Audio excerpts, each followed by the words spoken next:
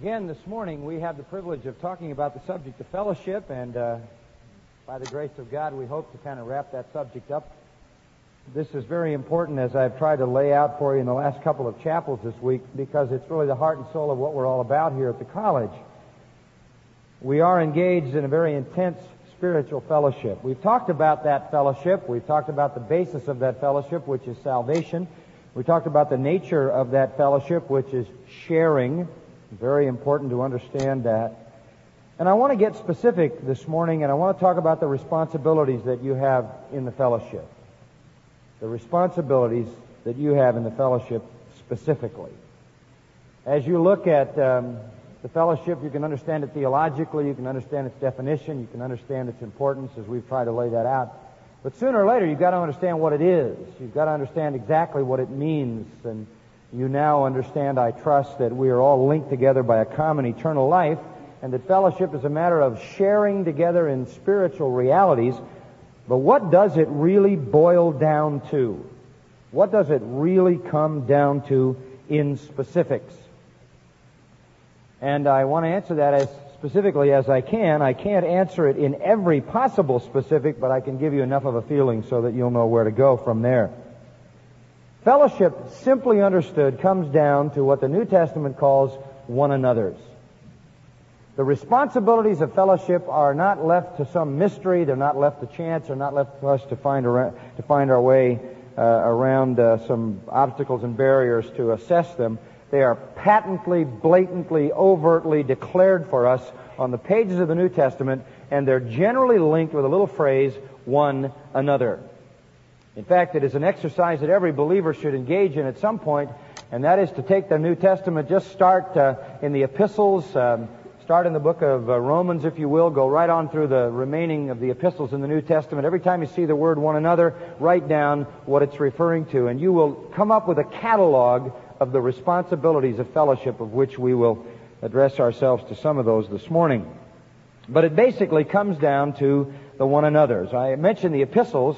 Actually, it extends beyond that, but that's where you'll find the formulation of most of those one another's. It is the matter of serving one another. That is the responsibility of fellowship. My life is for you, your life is for me. And as I pointed out on Wednesday, we are not all caught up in our own selves. We're not concerned about our own life. We rather look on the things of others than on our own things, considering others better and more important than ourselves, as Philippians 2 tells us. So that is really the heart and soul of it. And these responsibilities, frankly, are only discharged by people who are humble. So that the underlying grace of fellowship is humility. As long as I feel that everybody ought to serve me, I'm going to find it very hard to serve them. As long as I feel that I am the standard by which everybody should be measured, I'm going to have a hard time giving away my life on behalf of someone I perceive to be less important than myself. As long as I am the center of my world, then I'm going to make sure everything that goes on in my world somehow enhances my life, my comfort zone, my goals, dreams, achievements, and accomplishments. So the underlying grace that is behind and underneath fellowship is humility. I can say it as simply as this: the only people who discharge the responsibilities of fellowship are humble people. So if you want a definition of humility, it's very hard to define apart from action. It's very hard to define humility. In fact, you can't define humility in any other way than what a person does. Humility should not be associated with laziness. Some people think that if you're really kind of laid back and slothful and sloppy in life, you must be humble. That's not the proper understanding of humility. Humility is not necessarily to be associated with a sort of a lack of confidence, a sort of an apathy in general that causes you never to assert yourself. That's not humility either. Some people have even associated humility with poverty, and there are probably as many proud poor people as there are proud rich people. No, humility is a grace that demonstrates itself in an ability to give my life away for somebody else. That's what humility really is. Humility is defined for us in Philippians chapter 2 by the Lord Jesus himself, who thought it not something to hold on to be equal with God. In other words, in eternity past, he was equal with God. He was, as John puts it, pros ton theon, face to face with the living God in a relationship of equality in the Trinity. But he thought that not something to hold on to or to grasp. But he divested himself of that immense privilege and humbled himself taking upon himself the form of a servant. So in order to serve, you have to humble yourself. In order to exercise the responsibility of fellowship, you have to serve. And so fellowship leads to service, and service leads us back to humility. Only humble people really engage in fellowship. The essence of fellowship, the essence of giving my life away to somebody else, is that I esteem them more highly than I do myself. Now, understanding the underlying grace of humility, let's talk then about the responsibilities of fellowship. And to begin with, I want to take you to the 18th chapter of Matthew. Matthew chapter 18. I referred to it earlier in the week, and I want to go back and look at it in a little bit of detail because it's really very, very important. In the matter of the responsibilities of fellowship, there are both negative and positive elements. In other words, we exercise the responsibility of fellowship, first of all, by things we do not do, and secondly, by things we do. Okay? I'll say that again because it's really very important. It's a dividing line. We exercise the responsibilities of fellowship in a negative way by what we do not do, and in a positive way by what we do. And I want us to start with the negative side. Fellowship is expressed in negative ways. And we began to address that, and I want to get back into it a little bit here in Matthew chapter 18. Go back to verse 5. There's a sort of overarching principle that we refer to. Whoever receives one such little child on the ground of my name receives me. And remember now, we're talking here not about physical children, but about spiritual children, the little children of which we are a part, who are the children of God, who are in the kingdom. We came in as little children, and we're still children in a maturing process. And how we treat each other, in effect, is how we treat Christ. How we treat each other is how we treat Christ. And then after that general principle in verse 5, notice this overwhelming statement in verse 6. Whoever causes one of these little ones, what little ones? Babies? No. And I've heard many sermons preached using that as a reference to babies. It has nothing to do with physical babies, physical children. It tells us, whoever causes one of these little ones, what little ones? Who believe in me. We're talking about believers here. Whoever causes a believer to stumble. It is better, or it is to his advantage, or to her advantage, that a heavy millstone be hung around his neck, and that he be drowned in the depth of the sea. That is one of the strongest statements, if not the strongest statement, in all of the gospel record that Jesus ever made with reference to believers. He made some profound statements about unbelievers. In fact, some of them are in this same chapter. But he also made some very, very shocking statements about believers. And here is such a statement. It would be better off for an individual to be drowned than to cause another believer to stumble. You would be better off dead than to be the cause of another Christian's stumbling into sin. You say, well, now how do you know he's talking about believers here? Certainly he must be talking about unbelievers. Yes, that's true. But in this text he encompasses believers as well. Look at verse 7. And he says, woe to the world, or damnation to the world. The word woe means curse or damn. Damnation to the world because of its stumbling blocks. For it is inevitable that stumbling blocks come, and woe to that man through whom the stumbling block comes. In other words, he says, look, we would expect the world to cause a believer to stumble. We expect the wicked system to put stumbling blocks in the path of believers.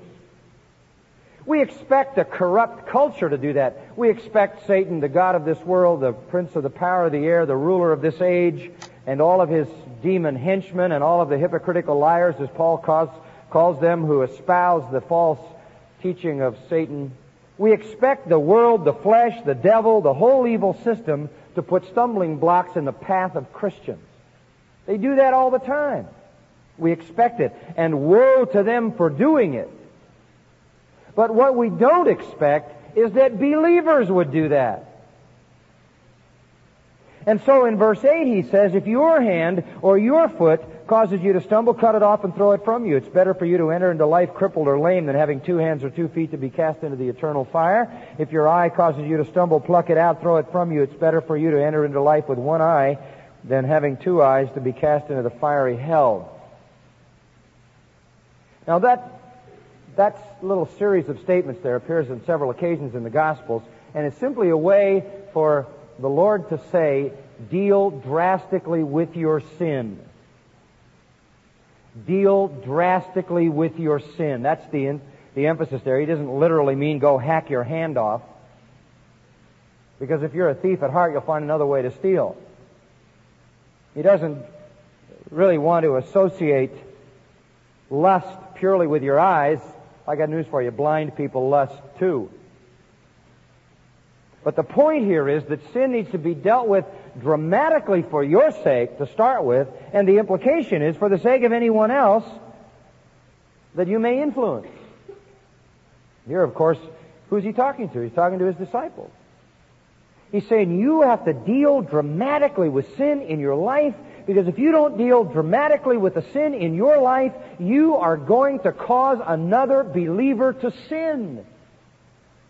We expect it from the world. We don't expect it from brothers and sisters. That's not part of the discharge of spiritual fellowship, is it? In fact, if you're going to cause another believer to sin, you would be better off what? Dead. This is serious. The implication of this is as serious as anything ever said to believers by our Lord Jesus Christ. Why? It has to be the most serious ever because the end result of it is so profound. You'd be better off dead. And you know that some of the people in the Corinthian church experienced that. According to 1 Corinthians, they came to the Lord's table and they caused so much stumbling and so much sin that the Lord actually said to them, many of you are weak and sick and some of you are dead because of what you're doing in the assembly. And do you remember that in John's epistle of 1 John, he said, you know, you may be praying for people and their problems, but I have to tell you there are some sins for which your prayers will have no effect because they are sins unto death. At the point where God says, look, you are such a problem to the fellowship, you are such a distraction to the fellowship, you are such an unresolved stumbling block that I'm going to remove you. You're better off out of the picture. That is as serious as it gets, my friend. You better be careful how you treat other believers with regard to being a cause of sin. You may think it's a harmless thing. You may think you can get away from any kind of spiritual accountability and you can be out on your own with some of your friends and engage in something that is wicked. And you may say, well, yeah, I'll have to deal with the Lord about my own life, and you may feel some remorse. But will you remember this? If what you did caused somebody else to fall into the same sin, in the words of Jesus, you, my friend, would be better off dead. And guys, you can remember that when you take that girl out and you're all alone some evening and you want to compromise her purity. And if she is a child who belongs to Jesus Christ, you would be better off dead than to compromise that purity. You can remember that the next time you decide you're going to go out and see a movie that dishonors God and portrays a kind of morality that is a shame before a holy God, and you go into that situation, you not only become culpable yourself, but when you take somebody with you, you expose them to temptation and sin. Just remember, you'd be better off dead. That's what Jesus says. Than to cause one of these little ones, so beloved by the Father, whom He has redeemed, to stumble into sin. Now let me talk a little bit further about that. Go down to verse 10. Well, this is what we mentioned the other day, and just expanding on it. See that you do not kataphroneo, look down on one of these little ones. Every single believer becomes for you a spiritual responsibility. And if you really are humble, and if you really look not on your own things but the things of others, and if it is really your passion to elevate that person toward Christ-likeness and to serve that person, you're not going to look down on them, you're going to look up to them. Don't despise one of these little ones. The world does that. Hebrews 11:32-38 says, the world despises the children of God, does terrible things to them. Satan despises them. Satan hates whom God loves, obviously. Isn't it enough that they have to deal with the onslaught of an evil world? Isn't it enough that they have to deal with the assaults and the attacks of Satan himself? Isn't it enough that they have to cope with all of the evil system engulfed in a demonic world that is orchestrating everything it can to bring about their spiritual ineffectiveness? Isn't it enough without compounding the difficulty of Christian experience by being a problem when you're supposed to be a help? It is enough. This is a warning to all of us, to me. And sometimes we can so easily forget this in our moments of selfishness and say, well, I'm going to do what I want to do because I feel like doing it. And it would be one thing if the culpability was only bound up in your deed and the thing which you did against yourself and against the Lord, but if you engage anybody else in this process, you have caused them to stumble. I mean, it can be something as simple as doing something in the academic environment that you know isn't right, pulling someone in. You'd be better off dead. It could be something as simple as being assigned a work-study position on the campus, and you're working together with people, and you set a standard of labor and a standard of effort that is beneath that which honors Christ, and you drag down others, and you've caused them to stumble. Let me get specific. Here's how you can make another Christian stumble. I'll give you several ways in which it can happen. Number one, by flaunting your liberty. By flaunting your liberty. Some of you are going to say, we have liberty in Christ, and, we aren't bound by legalism anymore. We're free in Christ, and we're free to do this and that. It's not specifically forbidden in Scripture. And in so doing that, you can cause what the Bible calls a weaker brother to stumble seriously. In Romans 14:3, it says, let not him who eats regard with contempt him who does not eat. You know what the scenario there was? A marvelous scenario. You got some guy who's been converted to Christ, okay? He's been converted to Christ maybe out of Judaism, or he's been converted to Christ. Paul uses the other illustration, the Gentile one, in 1 Corinthians 8 and 9. But let's assume somebody's converted to Christ out of Judaism. And he comes to the Lord, and he comes over to your house for dinner some night, and you serve him a ham sandwich. Well, he's been raised in Judaism so that he can't eat pork because that's not kosher. And you say to the guy, look, my friend, you got to realize, man, you're free in Christ. Don't call what Christ has cleansed unclean, Acts 10, and you got to enjoy your liberty. I mean, it's not a problem anymore, so will you just eat this deal? Don't make an issue out of it. But his conscience is really programmed because he's had a lifetime in Judaism, and he is very loyal to the programming of his conscience. And now you're teaching him to violate his conscience. Not a good thing. Even though his conscience is improperly educated, you need to wait until the educational process brings his conscience to a place of affirmation before you begin to teach him to violate his conscience. Because if you can teach a person to violate their conscience, you can cut them off from a crucial ministry that God wants to have in their life through their conscience. So when I find somebody who may be a new Christian and thinks something is wrong because it offends their conscience, I want to make sure that I don't ever offend that until the time comes when their conscience is a little more understanding, because to train someone to violate their conscience can be to train them to get used to sinning. Because then when the conscience convicts them about a real sin, they will be so good at overriding their conscience that conscience ceases to have a proper function. Like I wrote about in my book, The Vanishing Conscience, that incredible plane crash in Spain in 1984 where the Avianca jet went into the mountain, and they got the flight recorder box out of there, and they thought, what in the world happened, as they always do. And they turned on the flight recorder box, and this is what they heard. Spanish pilots, Avianca is a Spanish airline, and the pilots we're flying this deal along, and all of a sudden this little voice in the computer said, pull up, pull up, pull up, pull up, pull up. And the computer voice was telling them that the radar was informing them there was a mountain out there. The radar gave them right information. The radar knew reality. The reality went from the radar to the little box, pull up, pull up, pull up. Inexplicably, the pilot said, shut up, gringo, and turned off the box. Shut up, gringo? In 2 minutes they hit a mountain, everybody's dead. To say it's an unimaginable thing that a guy would hear a warning and shut it off, and yet it's a marvelous analogy of how people treat their conscience. The conscience may know reality, it informs you, but you're so good at switching it off, and maybe it was something he was accustomed to doing under other circumstances, and he did it at the wrong time. And so you don't ever want to train anybody to violate their conscience. If you get to the place where you flaunt your liberty freely before weaker brothers, you may train them to violate their conscience, and consequently you become a part of training them to sin. Rather, Romans 15:1 says, we who are strong ought to bear the weaknesses of those without strength and not just please ourselves. If it offends them, don't do it.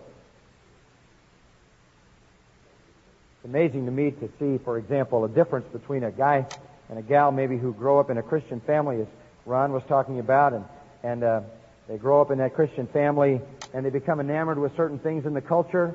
Maybe they become enamored, particularly pick music, they become enamored with cultural music, and music is very cultural. You know, we all arrive at life at a certain point in time in the history of music, and we sort of identify with the music of our time, and your parents had a music, and their parents had a music, and you know, you've got one, and the next generation will have another one, and we kind of fit in there somewhere. And it's amazing how Christian people can just accept the music of the contemporary environment, and we've been raised as Christians, and we listen to it, and all it is what we hear. We don't know much of what's behind it. It's a completely different reaction, for example, than guys that I've dealt with who've been converted to Christ out of a rock and roll band, for whom that music is nothing but offensive, because they can't separate it from the lifestyle, which you don't know or experience.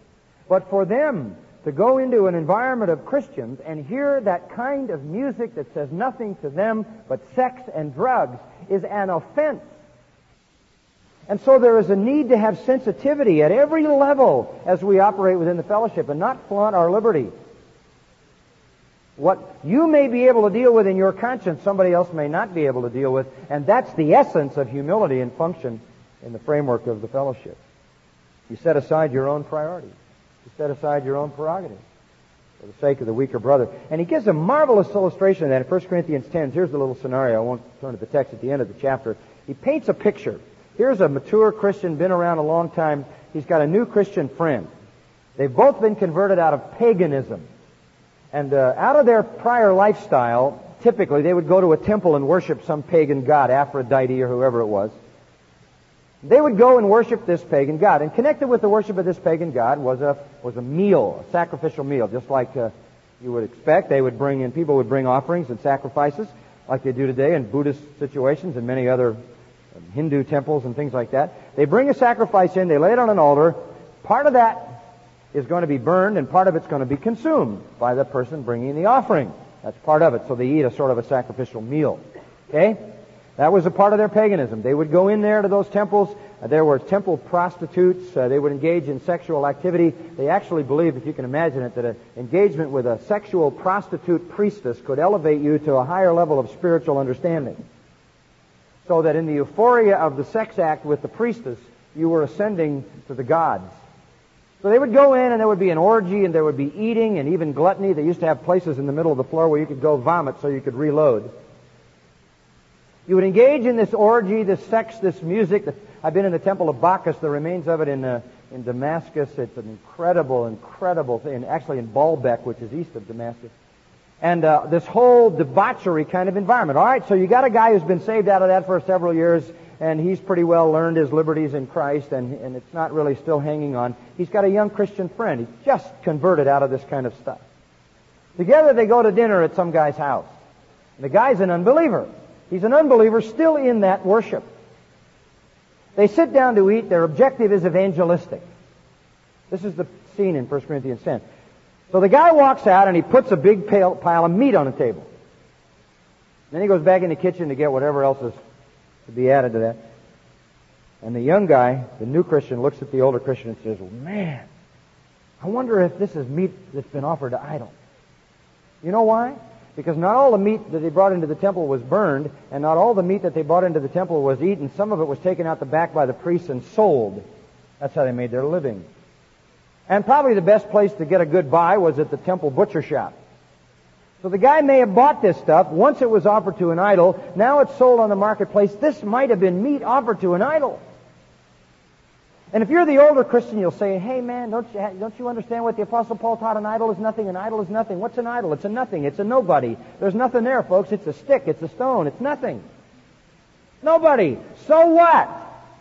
It's good meat, man. Bought at a good price. We got to evangelize this guy. Don't be making trouble. Right?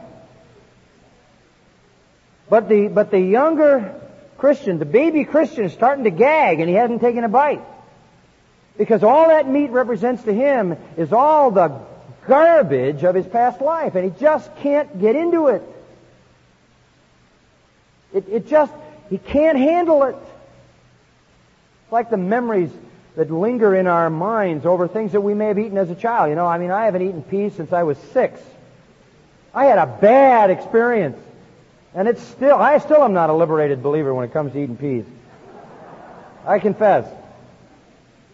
But anyway, so here's this believer, and he says to the young guy, look, man, will you just eat this stuff? Because this guy, I mean, we're trying to win this guy to Christ. Let's not have an argument over where did he buy this deal and what God was it offered to. Just eat the stuff. An idol is nothing. You're free, brother. You're free. So the guy comes back in. What's the right approach? The younger brother says, I can't eat. Absolutely can't eat. What should the older Christian do? Should he please his younger brother who doesn't have liberty to eat, or should he please the unsaved guy he's trying to reach? Answer? Surprising. He should please the younger Christian. And if it is a real offense to that younger Christian, what he should say to that guy is, you know something, I can't eat this. I am so appreciative of this. I'm so grateful for this. I just can't eat it. Because you see, to eat this would offend my brother. And he was just converted out of this kind of idol worship. And this speaks of all that the Lord has taken out of his life. And he just can't deal with this. He's not free to eat this. And in an expression of love to him, I'm not going to cause him to stumble. I'm not going to violate his conscience. That's the right approach. You say, well, what about the guy who's not saved? Isn't he going to be upset? Yeah, but look at it this way. If the guy, the mature Christian, says, hey, I'm going to eat this meat, my friend, if he's offended, that's tough. The unconverted guy is going to conclude it's better to be unconverted than to be converted. This guy is more anxious to demonstrate love toward me, and I'm not his brother, than he is toward this guy who is. Better to be a non-Christian. They'll treat you nicer. The Apostle Paul says, you offend the unbeliever for the sake of love. And what is the message to the unbeliever? Wow. What kind of marvelous commitment to purity and holiness and the tender conscience of his fellow this guy demonstrates. You don't flaunt your liberty, because that's how to lead someone into violating their conscience and learning how to sin. Secondly, another way that people despise other believers is by looking down on them. Looking down on them. And it particularly seems to relate to things that are, I guess, on a social strata level. Somebody doesn't have the right clothes, somebody doesn't have the right background, somebody doesn't have the right savoir-faire in life. This is so distasteful to the Lord that in the inspired text of James chapter 2, it says, don't have your faith in our glorious Lord Jesus Christ with an attitude of personal favoritism. Don't say to this person who has a gold ring, dressed in fine clothes, sit up here in the front in a good place, and say to this poor man in dirty clothes, get down there under the footstool out of the way. Don't make those kind of distinctions. Don't make social distinctions. That's another tragic way that we despise, and we lead people really into sin because we won't embrace them and carry their burdens and carry their cares and demonstrate love. A third way that you can cause a believer to stumble is by withholding from them what they need. withholding from them what they need. You're going to find as you become a part of life here at the college, you're going to come across people who have a lot of needs. And one of the things that just made the heart of God grieve in the Corinthian church was in 1 Corinthians 11:21, in your eating, each one takes his own supper first, and one is hungry, and another is drunk. And he says you should be shamed in this. Do you despise the church? Are you looking down on the church? As long as you're fed, as long as you get what you want, are you going to disregard the needs of others? You can cause a person to stumble into sin by disregarding their needs, by flaunting your liberty. You can cause them to stumble by looking down on them. I suppose you could cause someone to stumble by ridiculing their physical features, by being indifferent to the unbeautiful, such a distasteful thing in the family of God. You know, they did that with Paul. 2 Corinthians 10:10, they said his letters are weighty and strong, but his personal presence is very unimpressive. What they were saying was, the guy can write, but is he ugly? And what a heartbreak that is for people to bear. You can cause a believer to stumble by being indifferent to a Christian who has fallen. If a brother is overtaken in a fault, Galatians 6:1 says, you who are spiritual, restore such a one in love, considering yourself, lest you also be tempted. When you can look at somebody struggling with sin and stumbling and be indifferent toward that, that's a serious offense. Because you leave them alone to try to find their way out of the pain and the pit of their own trouble. Another way that you can cause another Christian to sin is certainly by taking advantage of them. That's why Paul in 1 Thessalonians 4 says, don't defraud one another. Don't you dare defraud one another. Don't you dare take something from somebody that is precious to them, that belongs to them. And in that context, he's talking about sexual things. Men, don't you take something that is pure and precious from a woman. Women, don't you take something that is pure and precious from a man. That's defrauding them. That's defrauding them. And all such defrauding is very serious before God. Because it says right after that, God has not called us for the purpose of impurity, but sanctification. And then he says, and if you reject this, you're not rejecting man, but God who gives His Holy Spirit. When you're messing around with the purity of another believer, you're messing around with one who belongs to God and is the temple of the Holy Spirit. Very serious. Very serious. So there are a number of ways in which you can cause a believer to stumble, and I've just suggested a few: by flaunting your liberty and teaching them how to sin, by violating conscience, by looking down on them so that they're left, as it were, in their deprivation, withholding from their need, ridiculing them, being indifferent to their stumblings and their falls and their sins. You can look down on them by taking advantage of them. Back to where we started. Rather than do this, Jesus said, you'd be better off to die a terrible, terrible death. Not just any death. The Jews said the most fearful death of all was drowning. And it is a frightening, frightening way to die. So, the negative side then of fellowship is what we don't do to others. We don't cause them to sin. Now let me close. What about what we do to them? And I don't need to go into a lot of detail because I think it can be very obvious from the Scripture. What are the positive sides of fellowship? Well, let me just give you a few, and these are only representative. Take James 5:16. Here's one. Confess your sins, hamartia, to one another. There's a one another. Confess your sins to one another. That is a marvelous thing. That is a helpful thing. That is a positive thing. Let me read you what Dietrich Bonhoeffer said about this again. It is just really powerful. The final breakthrough, this is great, The final breakthrough to real fellowship occurs when people enter the fellowship and express it as sinners. Man, that's good. You see, the pious false fellowship permits nobody to be a sinner. Everybody then has to conceal his sin. Right? Because the pious fellowship doesn't want sinners. So we dare not be sinners. And many Christians are unthinkably horrified when a real sinner shows up.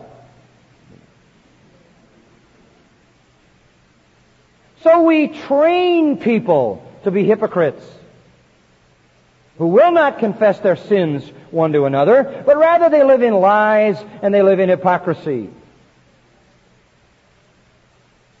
You are a sinner. You want to know something? You are a desperate sinner. So am I. And God saved me as a sinner. And God sees me as a sinner. And I must be content to let you see me as He sees me. God has come to me to save the sinner. He's come to you to save the sinner. Be glad. That's a message that liberates you. You have nothing to hide from God. Why do you have anything to hide from somebody else? The mask you wear before men, you certainly don't wear before Him. He wants to see you as you are, and amazingly, He loves you as you are. But do you know how encouraging it is for you to be open and transparent about your sin? Because the people you're being open and transparent to about your sin are so liberated because they know that it's absolutely no different than the way they are. And it liberates all of us from this facade of hypocrisy where we're all trying to cover up the reality. You don't have to go on lying to yourself. You don't have to go on lying to your brothers and sisters as if you were without sin. You're not kidding us. We know you because we know us. And isn't it much more wonderful to take us the way we are and be a help to each other? Isn't it much more wonderful to see us the way God sees us? Isn't it much more wonderful to really elevate grace because we can acknowledge that it's operating in our lives all the time? Because the only way we ever understand ongoing operation of grace is to understand our ongoing sinfulness. And let me give you something else to think about. Sin demands to have a person alone. Sin wants to draw you right out of the fellowship and isolate you. And the more isolated you are, the more destructive will be the power of sin in your life. The more isolated you are, the more power sin will have over you. And the more it'll suck you into the black hole, the more deeply involved in it you will become, and the more disastrous will be that isolation. Sin wants you to be alone. Sin wants nobody to know what your real besetting sin is. Sin wants nobody to know the real depth of your temptations. Sin wants it all hidden. Sin hates the light. It shuns the light. It runs from the light. And it is in the darkness of the unexpressed that sin poisons the whole person. You don't have to tell everybody your sin. You need to tell somebody. Because sin needs to be in the light exposed. The unexpressed needs to be expressed. The unacknowledged needs to be acknowledged. The unspoken needs to be spoken. Not to the whole church, but to somebody. All that is secret and hidden needs to be made manifest. It's a hard struggle, but when sin is openly admitted, God breaks through those gates of iron and sets us free.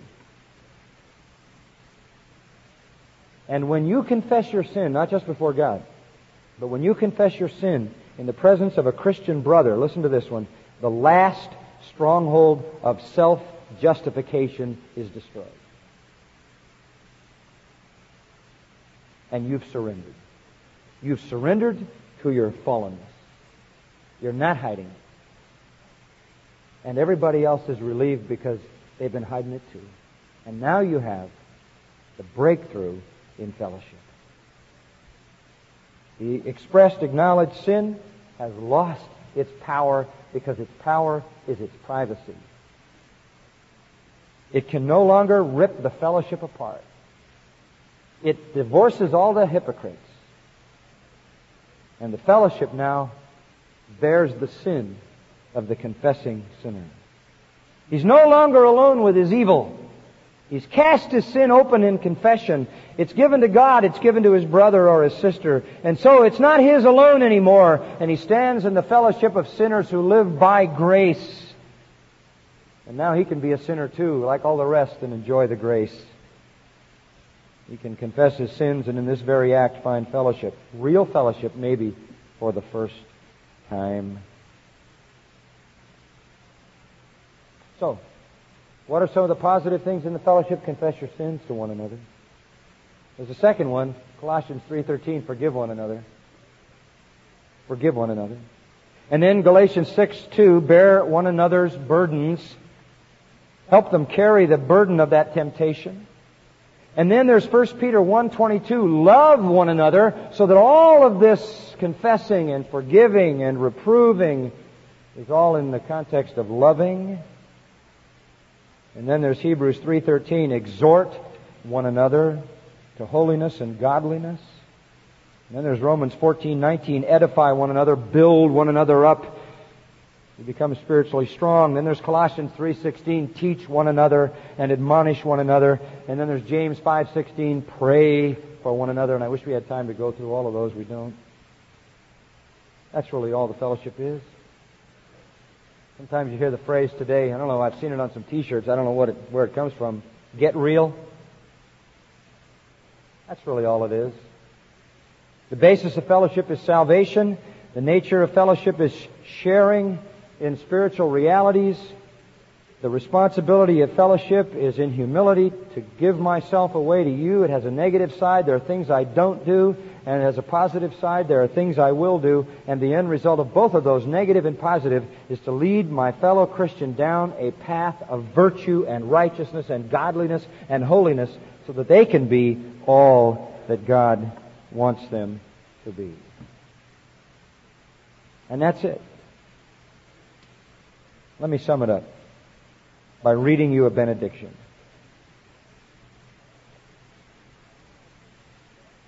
Finally, brethren, rejoice, be made complete, be comforted, be like-minded, live in peace, and the God of love and peace shall be with you. Greet one another with a holy kiss. All the saints greet you. Then this, the grace of our Lord Jesus Christ, the love of God, and what's the last one? The fellowship of the Holy Spirit be with you all.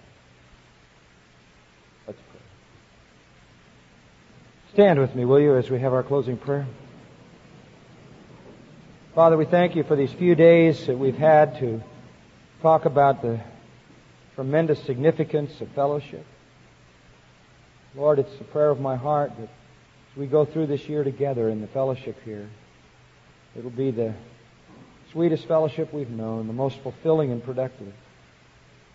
And you'll accomplish your good purpose in all of our lives, even as you come to us through the life of those around us. Bless this fellowship. May it please heaven. And may we know the joy of such pleasure in Christ's name. And everyone said, Amen.